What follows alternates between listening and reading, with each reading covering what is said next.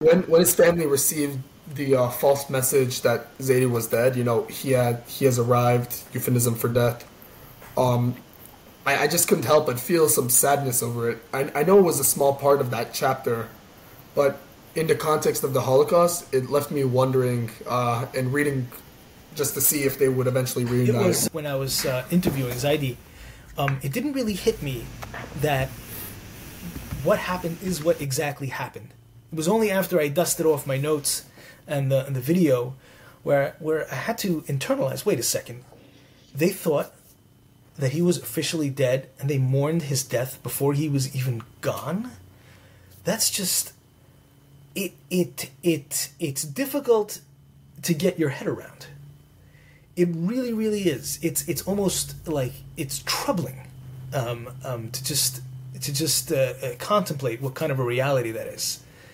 And again, I tried to describe the scene, his mother's reaction to his apparent death, and no spoilers here, but she goes to her death in Auschwitz, having mourned her dead child a long, long time ago, and probably thinking about him all the way to the end, and just that in itself just is a layer of tragedy that's that, you know what, it had me down when I put the pen to paper or finger to typewriter to write this out. It was very deeply emotional for me. This part specifically, it really, I cannot imagine the circumstance. It feels like fiction, but it wasn't. Unsettling, yeah.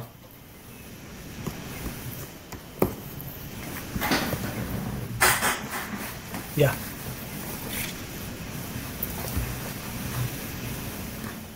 Yeah, it was just really, and the fact that they weren't able to reunite after, I feel like was the saddest part, because then there was no closure on that, other than a couple of the survivors. But yeah, but there usually was no closure. Like, so many families were just left remaining fragmented. Nope, it wasn't. That was and I this think, one was it was difficult to bear.